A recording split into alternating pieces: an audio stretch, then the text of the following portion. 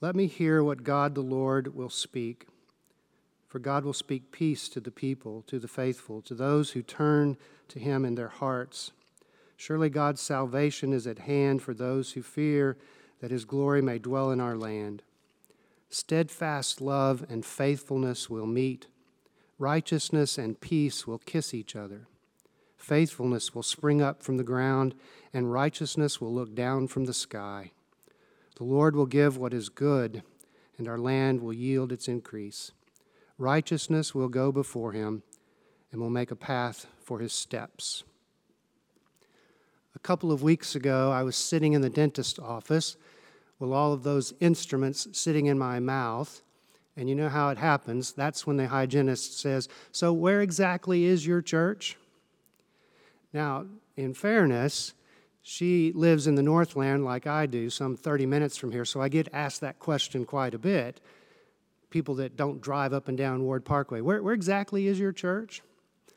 So she went on to tell me that her son now lives here in the Brookside area and was looking for a young adult ministry, something like the one that we have called Roots. So it was a good question, and so I gave her, in between all of those rinses and stuff, my elevator answer. I said, well, it's south of the plaza on Ward Parkway, there on the east side, Gothic architecture. You can't miss it. It's beautiful. When I'm on the golf course, there's more time. The elevator speech gets expanded. And I say the little part about Ward Parkway, and it's beautiful, you can't miss it. But then I add how driving by you could miss that we're also committed to justice, to beauty and justice. And if time permits, I even say, I kind of think of that as the very nature of God, beauty and justice. Now, I have never, in the dentist's office or on the golf course or anywhere for that matter, resorted to waxing so eloquent as to say how the two kiss. But the psalmist does. You heard it. The psalmist says that these two will kiss. It's considered the kind of the second stanza of this psalm. And the poet starts at the beginning of the psalm by saying it's addressed to the leader. And some people think that may have been the choir director. That what we have here are lyrics of a song about this beautiful kiss. The poet uses all kinds of words, in this case, righteousness and peace, but all kinds of other words like salvation and glory. And they're not exactly the kinds of words that you hear people use in line at Trader Joe's. They sound like antiques. They sound like King James, except for kissing. Kissing, we know. Lovers kiss. And grandparents plant kisses on foreheads, and romantic comedies end with kissing. In this case, the two lovers that kiss, at least in this translation, are righteousness and peace. I don't know what those words conjure up for you. I fear that the word righteousness might kind of remind us of people we know who are holier than others and self-righteous.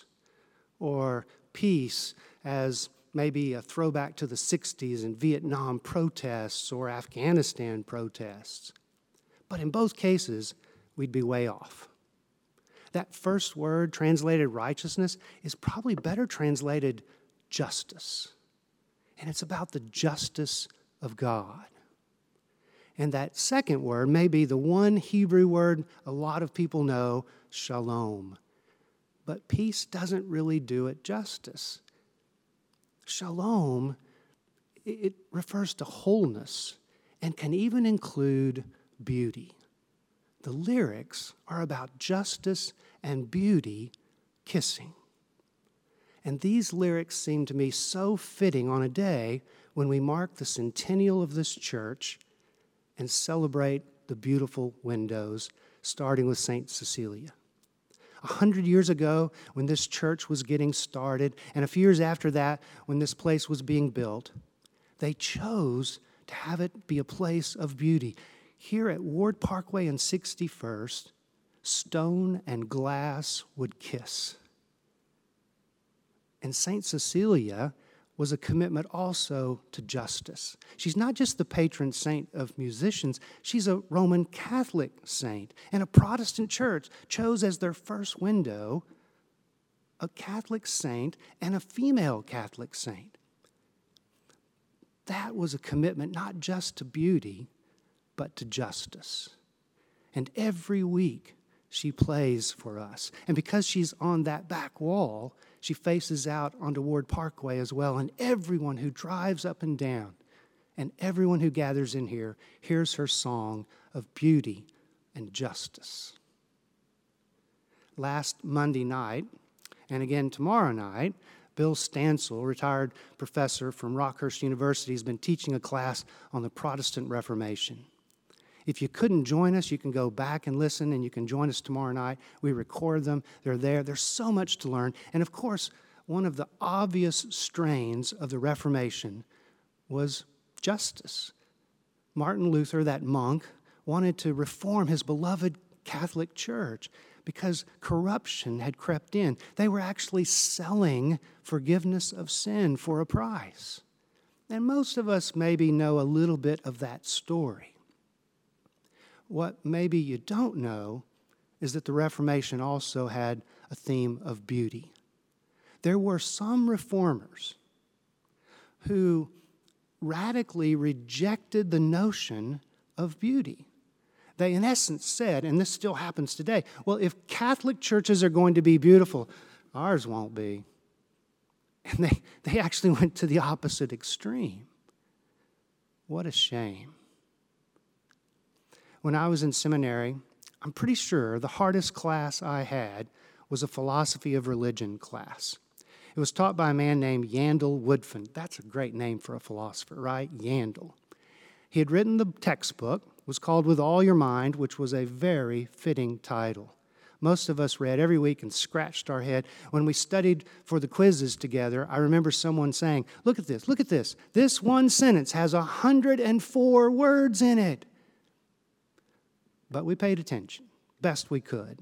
The one section that I remember all these years later was on aesthetics, study of beauty.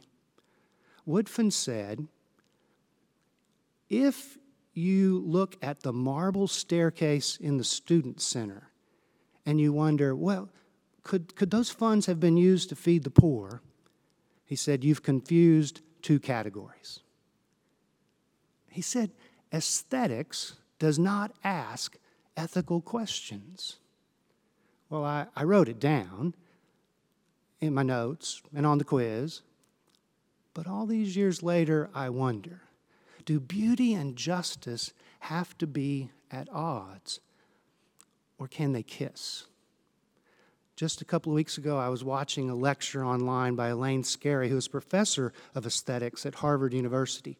Only she was in another Cambridge at the time. She was in England at the university there, and she was giving a lecture on beauty and justice. And she said they are not opposed. In fact, she said that in English, we have a word that shows just how connected they are. Fair. Isn't that interesting? Monet's water lilies can be described as fair. And the St. Cecilia window and all of these others can be described as fair. But Black Lives Matter and caring for the poor are about being fair. Beauty and justice, fairness, is the mission of the church and the very nature of God. And so for 100 years, this church has been committed to both. And over those years, some of you know that Fred Craddock, the great disciples preacher, came and preached in this very spot. I heard some of those. I don't know that he ever told this story here with these windows around, but he could have. It's about when he went back to a church where he'd grown up in West Tennessee, except now they had these beautiful leaded glass windows, and Fred was walking along and looking at them and noticing the little plaques with the names of the donors, but he didn't recognize a single name. And so the pastor who was hosting him said, there was a church in St. Louis that ordered these from Italy, but they didn't fit. So we got them for practically nothing. And then Fred said, well, yeah, but what about the plaques? And the pastor said, oh, yeah, the board, we discussed that. You know what we decided? It would do us good to remember there are others besides us. Justice is always about more than just us. Last week, I finished reading the prequel to Ken Follett's The Pillars of the Earth, my favorite novel of all time. Many of you may know that after Pillars, Follett wrote 2 volumes as a kind of sequel, a trilogy, and now he's written the prequel, but Pillars of the Earth is still the best novel, in my opinion. At 1,000 pages, I've still read it 3 times and probably will again someday. It's an amazing story. It's the story of Tom the Builder, a 12th century stonemason who longs to build a great Gothic cathedral. He's worked on walls and repairs here and there, maybe smaller churches. He did work on one cathedral, but it's not what he longs for. He wants to build something grand and gorgeous. And I have this feeling that Tom the Builder is in some ways autobiographical because Follett, who had always written spy novels, he became very much an admirer of Gothic architecture. Well, there comes this moment when Tom the Builder gets his chance. He's interviewed by the abbot, a man named Philip, who says, so why do you want to build it? And his mind is racing. It's like, I got to say the right thing here, the thing that'll get me the job. And so he doesn't know. What does the man want? What does he want him to say? Well, because I'm a skilled worker and it gives satisfaction, or this brings meaning to a life, or I'll do it well and others might not. He doesn't know what to say. Finally, he just blurts out recklessly the truth. He says, because it will be beautiful. And the abbot is moved by the answer. It's the right answer. Because it will be beautiful. But there's another theme running through the novel. I used to tell people that novel was about the big 3, religion, sex, and politics. It's really about the big 2, beauty and justice. Tom the Builder is going to build a beautiful church, but the justice theme that runs through it, there is corruption within the church and within the monarchy, and I don't want to give it away except to say, justice sort of prevails. Now, when I say sort of, here's what I mean. The king is held accountable. And the last line, after 1,000 pages, Follett writes, after this, the world will never be quite the same. Wait, what? What do you mean, quite the same? It's because justice is an ongoing work. The way Elaine Scarry puts it in that lecture is, she says, there's 2 kinds of beauty in the world. There's natural and artifactual. Natural beauty is, the sunset or the brilliant leaves bursting with color. But the artifactual is that which people have made. Think Michelangelo's David. Think St. Cecilia's window. Someone made those. And then she adds, but justice is always artifactual. And so for 100 years, people have gathered in this place, ensconced in beauty and going forth to work for justice. And every week, St. Cecilia plays us out. I think of her as playing the postlude. And worshipers in this place, when we meet in this place, they turn to go, and there she is. And maybe they look up and see her, or maybe they don't, but she always sees us, and she looks at us, and she looks at the world out the other side. And that tune may always be different every week, but the lyrics are always, beauty and justice will kiss. And in the eyes of God, it is fair.